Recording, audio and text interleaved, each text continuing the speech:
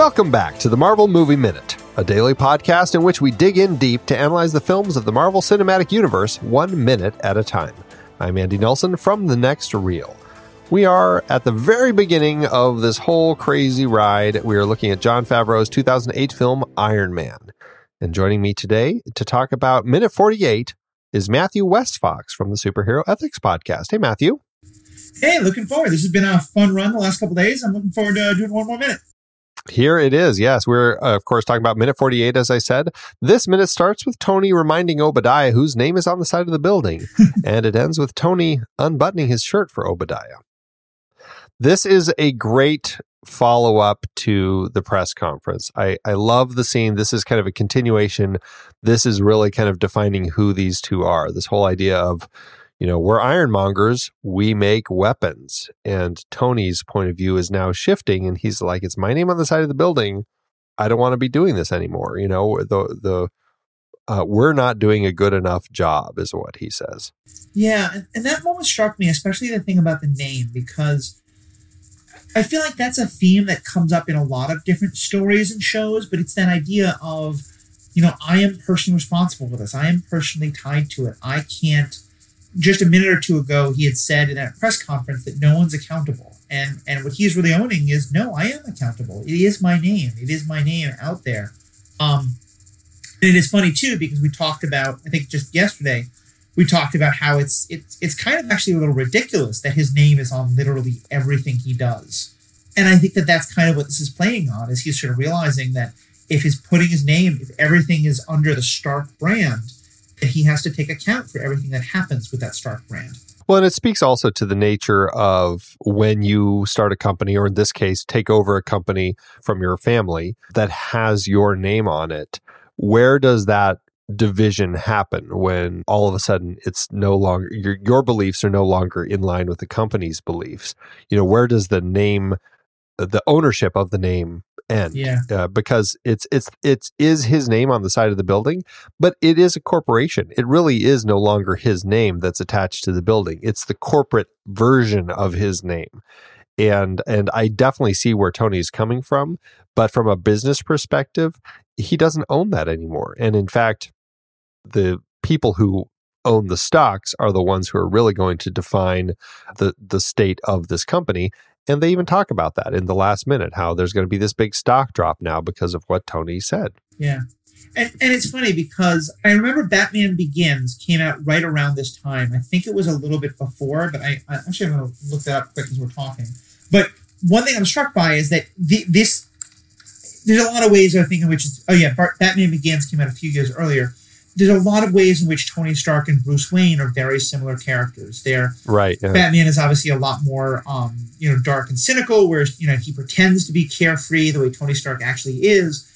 But I think both of them have very similar issues. And I think specifically in the Batman Begins movie, Batman really is wrestling with, what's being done under the Wayne name, and that Wayne Enterprise is being used for, weapons and all of these kind of things. And I don't know if this was intentionally a throwback to that, or if it's just that it's a common theme in both of these characters' stories. I really like the power of that idea of claiming the family legacy, and that what happens in your name, it shouldn't, like the danger of it becoming just a corporation, and of wanting to really say, if it's in my name, it has to be something I believe in. Right. I find it to be just a really interesting element of this story. I think that the Bruce Wayne, Tony Stark comparison is always an apt one when we're talking about these characters, and just the way that these two characters kind of develop over the course of their various franchises. It's pretty interesting.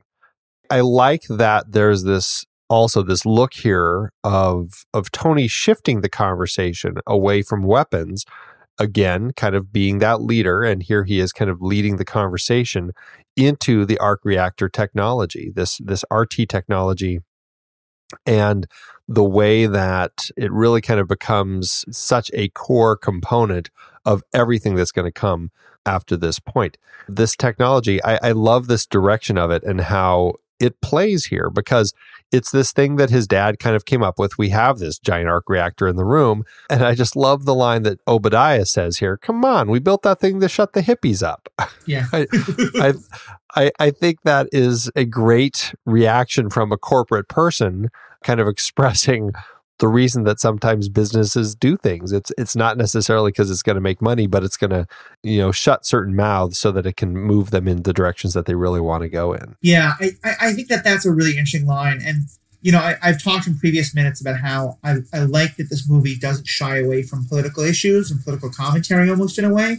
And again here, they're doing it subtly, they're not hitting you over the head with it, but they're saying that the same issues of, carbon fuel and clean energy that exist in our own world also exist in the MCU.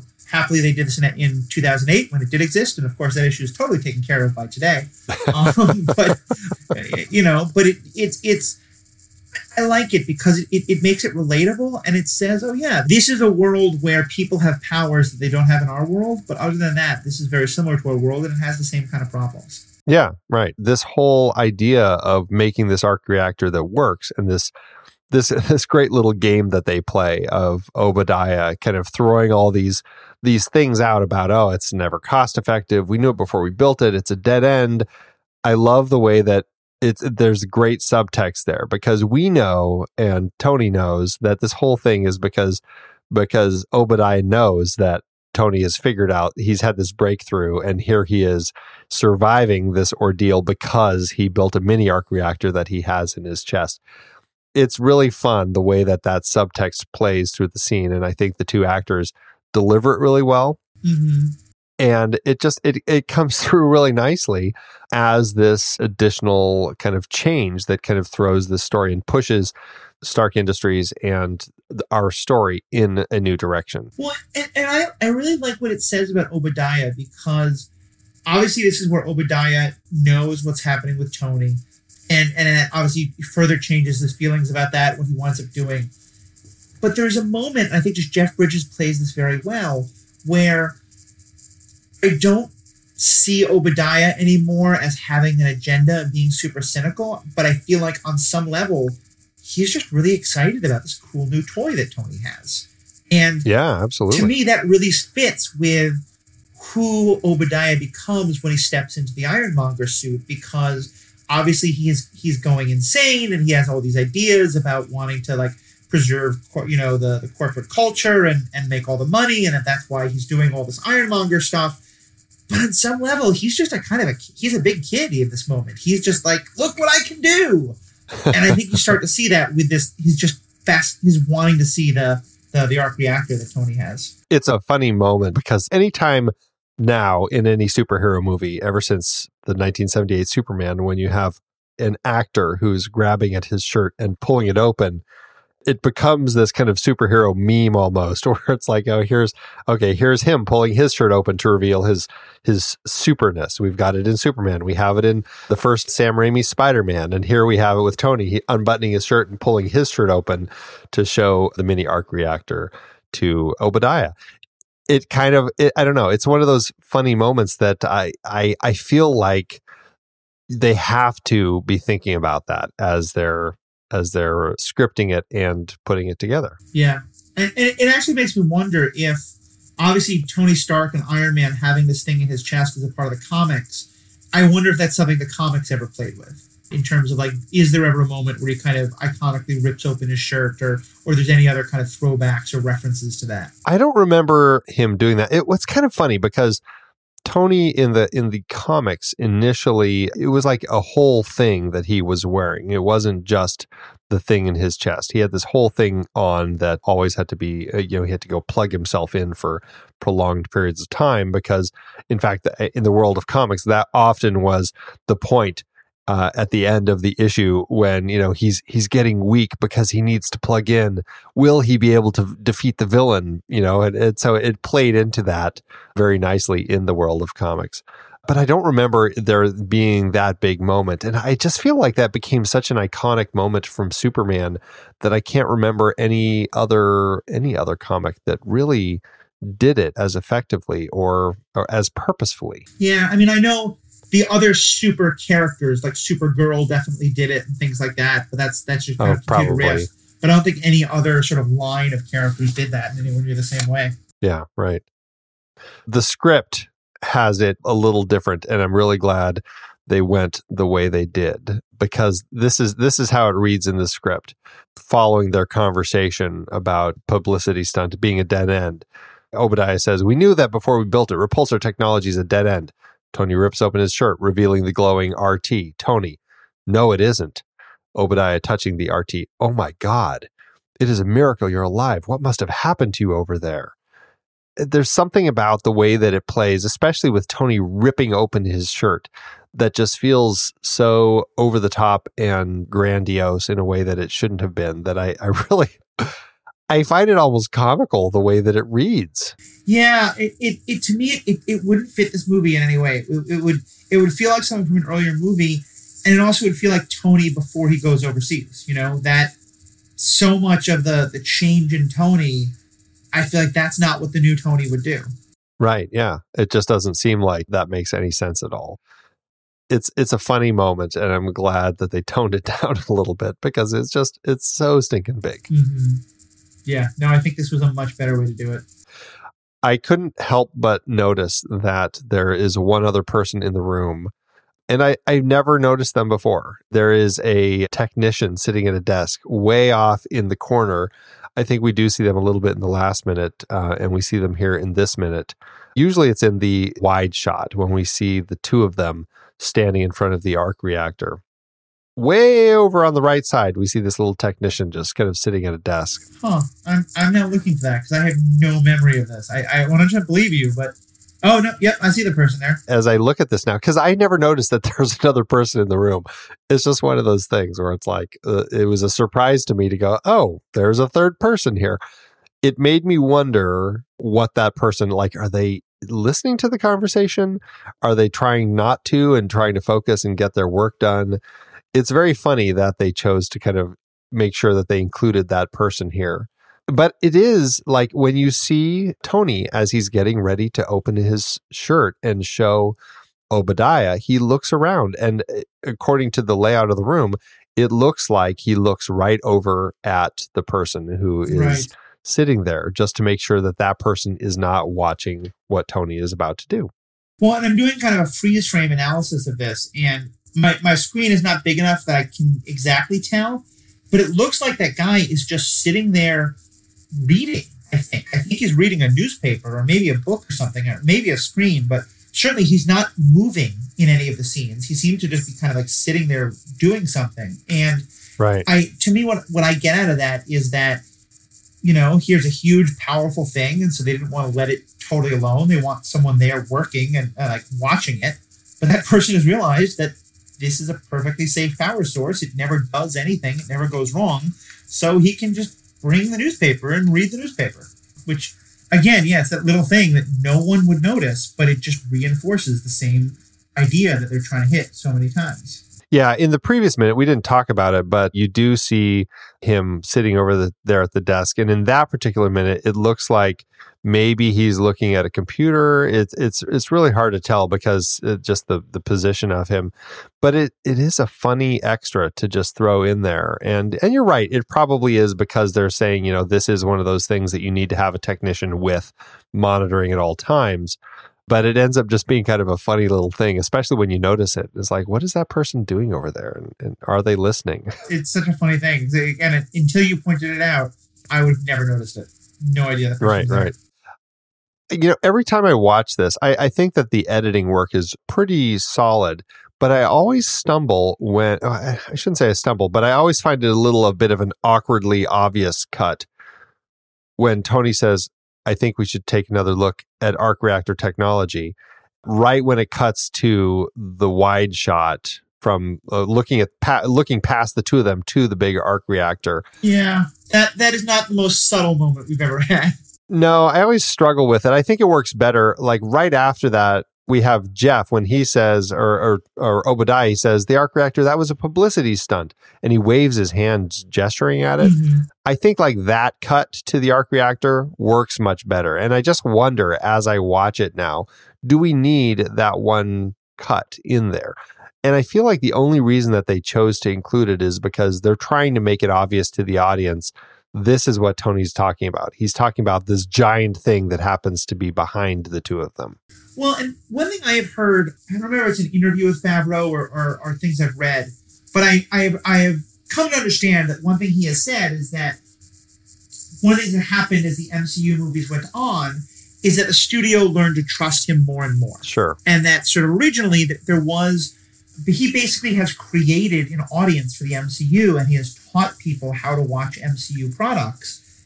And when this movie came out, none of us knew that. And certainly the studio didn't know that. And at this point in time, the idea that a mass market of people beyond comic book nerds would go for movies like this, especially for a character like Iron Man, who was not, this was not a Batman or Spider-Man. This was a character who most people had probably never heard of. And so I wonder if in moments like that, there was an extent of the studio being like, you can't trust the audience. You've got to sort of lead them a little bit because they're not going to have any idea what you're talking about. And that if part of what we've seen is that now 6 or 7 movies and then 12 movies and 15 movies in, Favreau has a lot more power to say, listen, we can be more subtle. I think that's a great point. And I think that it's probably exactly the conversation that they had. The studio is like, no, you need to cut to that and show the arc reactor so people know that's what you're talking about. Yeah. and it has a little bit of that sense of, and maybe here again, I'm seeing this too meta, but it is such a bad cut in such a way that is so out of character. Yeah, right. That I kind of wonder if there was a little bit of petulant of like, all right, fine, you want that cut? I'm going to give you that cut just as dumb as you want it, Right. Let's make it as obvious as you're expecting. Yeah. Right. Again, probably not what actually happened, but it's a fun bit of headcanon. Well, one thing we like to do as we're talking to our guests, especially as we're drawing to a close with them, is get a sense of their experience with Iron Man, the film, and how they view the whole universe. Do you remember the first time you went and saw Iron Man? I do. I really do. And I remember I had loved Batman Begins. But other than that, I thought Batman Begins was, what I loved about it was that it felt so different than any other superhero movie I'd ever seen. I had not had the highest regard for comic books and comic book properties, to be honest. And I wanted things that gave me ethical questions and ethical quandaries. And I thought mostly superhero movies were just funny costumes and funny lines. And sure, Batman Begins came along and really blew me away. And then this movie, I think I got talked into by a friend. I didn't really want to see it. And I just was really impressed because it was hilariously funny. It was well-paced. It didn't feel like a comic book movie. It felt like a real action movie that just happened to be based on a comic book property. Uh-huh. And it gave me questions to think about. And it gave me this character who was not perfect, who was deeply flawed, and thus therefore really relatable. And I remember walking out of it and really loving it. And when I look back now at how much the MCU, I think, is now, with the exception of Star Wars, absolutely my favorite sort of collection of properties. And Tony Stark is my favorite character.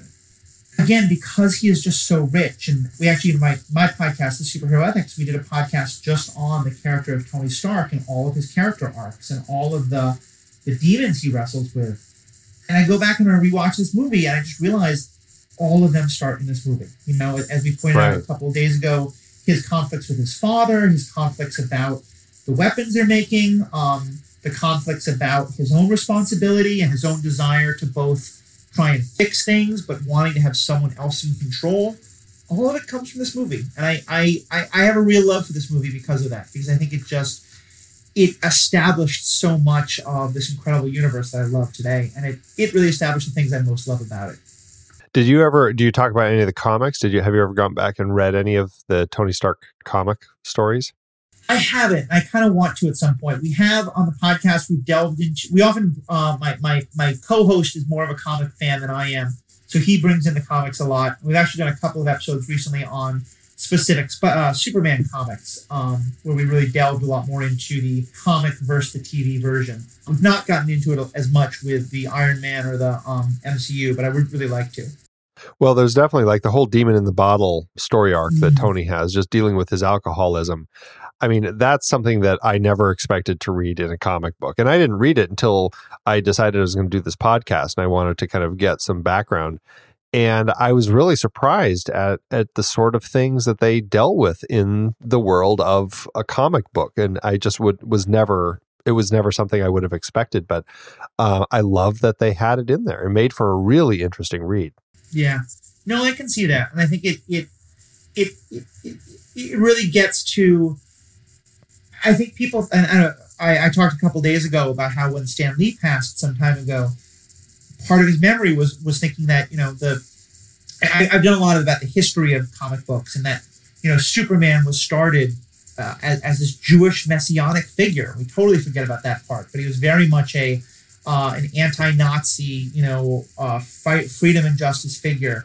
Batman was this dark crusader fighting crime, and the comic book code that came about in the 40s and 50s really stopped the idea of it wanted comics to just be fun stories for boys and not have social commentary. And Stan Lee really brought a lot of that back. And I love that this movie continues that and really said the MCU is going to be very much in the social commentary frame. And so, yeah, it's interesting to me to hear that was a part of Tony Stark's story in some specific ways. Because you're right, like, stories about alcoholism, stories about power. These things are not things we often get to talk about. And so hearing that they were talked about in the Tony Stark world, not just before this movie, but in the comics, it's really gratifying to hear. How would you rank? I don't want people to feel like they have to rank all 20 of the Marvel movies thus far, because that's a heck of a list to try to sort together. But like, what would you say are your top 5 or so of the Marvel films? Can you go that far? Like, what do you think of your favorites? Yeah, I think I can. It's a tough one for me. I think though, it's always also hard for me because at this point, as much as I love the Marvel movies, if you had to ask me to make a list of my top 5 Marvel properties, probably all top 5 are Netflix seasons. Oh, because I really think the Defenders and not Defenders itself was pretty bad, but some of the Daredevil, Luke Cage, Jessica Jones, to me has taken what Favreau started with this and just gone even further. But I still think the movies are fantastic. I'd say probably my top 5. I think Black Panther is number 1. Black Panther to me just again takes what Iron Man does in terms of social commentary and just goes so much further with it and just makes this incredible movie. But yeah, I'd say Black Panther is number 1. I think Civil War is number 2. I think Infinity War is number 3. Probably the first Avengers is number 4. And then I think the next 2 or 3 are all pretty close, and Iron Man is definitely one of those. I'd say it's probably, kind of thinking over, probably either Iron Man or Ant-Man. Those are 2 others that I just really, really love. And I think this Iron Man movie is definitely, I'm not sure if it's in the top 5 or if it's tied for 5, but certainly it's very close because I think it just, what it sets up and what it does, and the fact that it still holds up so well. You know, I mean, our idea of what superhero movies can and should be has grown so much, even just in the MCU. Like, you think about how ambitious a project Black Panther is, and it just blows Iron Man out of the water. And I do think a lot of the other MCU movies don't really hold up very well. I don't love the first Thor movie. I don't love the first Captain America movie. As I said, I like the first Hulk movie a lot more than many others do, but I still think it's pretty weak in a lot of ways. Iron Man's the only one that I think really holds up because the story is so relatable, because the humor still continues to work, and because honestly, I think Robert Downey Jr. is, except for some of the folks in Black Panther, the best actor in the MCU on screen. He brings so much to that role, and he's so willing to make himself so different than your average superhero in a way that I really love. Yeah, and it helps that he feels like Tony Stark is him and he is Tony Stark. Like there's this weird, perfect casting synergy that they found by bringing him on as that character. I love it. Yeah, I mean, it's always hard to rank it. I think that there are so many good ones, and honestly, as I rewatch them, I'm gosh, Guardians of the Galaxy is way up there, and Thor Ragnarok, and it's always shifting. But Winter Soldier, I really grew to kind of love as one of my favorites on my most recent rewatching of them. It's also very good. Yeah, I think there's a lot going on in that film that just makes for some amazing stuff. But it's always shifting, and I don't know if I've completely settled on a favorite yet. I feel like I'm changing it every time I talk to anybody on this show. There's always a new favorite, but who knows? I like them, and it's fun to kind of reevaluate them and just look and see what they're doing. Well, in some ways, I think because it feels to me like it's kind of like asking me what's my favorite chapter in a book. You know? Yeah, it's a little tricky. And in so many ways, like each chapter is good because it sets up what's going to happen next and it responds to what already happened. And I kind of feel like that with the MCU movies. Like I can pick out different ones that I think are great in different ways or some that I think aren't great. But what's really amazing is that we're now at the point where it just all feels like a seamless story, you know? And there'll be moments when I'm thinking about the Tony Stark story and I think about really important moments in his journey. And I don't quite remember. Was that in Iron Man 3 or was that in Avengers? Or where did it fit? Because we've kind of gone beyond the idea that there's each individual movie it's just all part of this larger story. Yeah, kudos to Kevin Feige and his team who managed to put all this together. It's pretty impressive. Yeah. Well, Matthew, thank you so much for coming on and being a part of the show. I'm glad to have had you. And I know you picked these minutes, and I think it allowed for some fantastic conversations. So thanks for coming on. Yeah, thank you so much. It was a real honor. I mean, I had never heard of this idea of doing minute by minute. Like, as I said, I think in the first episode, I was a little skeptical we'd have enough to talk about. Clearly, we've gone, I think, way over the limits you'd asked for. But I really appreciated this. I mean, it has given me... I'm so often looking at movies and TV shows in a much broader arc, looking at the ethical questions, looking at the moral decisions the characters make.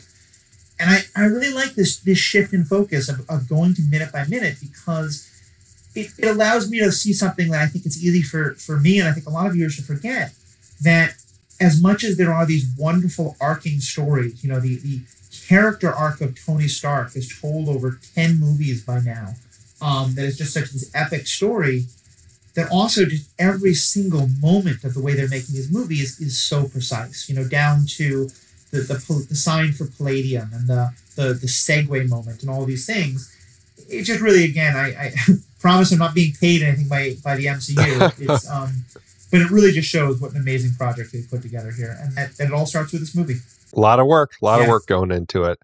Well, remind everybody one last time where people can find you and learn more about your podcast. Sure. So again, my name is Matthew Westfox. I'm the founder and one of the co-hosts of the Superhero Ethics Podcast. You can find us, I think it's 2 words on when you search for a podcast, Superhero and Ethics. But you can find that podcast on iTunes, on Stitcher, or wherever else you download podcasts. You can also find our website, which has all of our episodes, as well as some blog entries at www.superheroethics.com. And also, we love to interact with our fans. You can find us, or the people who are listening or are not fans, or whatever it is, people who want to talk to us about ethical and moral questions in superhero stories, in comic book stories, but also in science fiction, fantasy, anything you can think of that geeks are into, we're there for it. And so you can find us on Facebook or on Twitter, both at Superhero Ethics. And also, lastly, you can email us at superheroethics@gmail.com. Check out those episodes. We do a lot. You can find we've done a number of things specifically on different parts of the MCU, and one episode specifically on the character of Tony Stark, Iron Man himself. We did that with Matt Carroll, who's a part of another great podcast, the MCU Cast, which I'd also recommend checking out. So, yeah, please check out Super Ethics. And again, thank you so much. This has been a real pleasure being on this. Well, I definitely appreciate it, Matthew. And everybody, that is it for today's show. So thank you so much for tuning in. Make sure you subscribe to the show for free at marvelmovieminute.com. Join us over in our Discord chat room and follow us on Facebook, Twitter, and Instagram at The Next Reel. And if you like what we do and you want to support us and get some cool stuff, why don't you become a patron over at patreon.com/thenextreel. Until next time, true believers.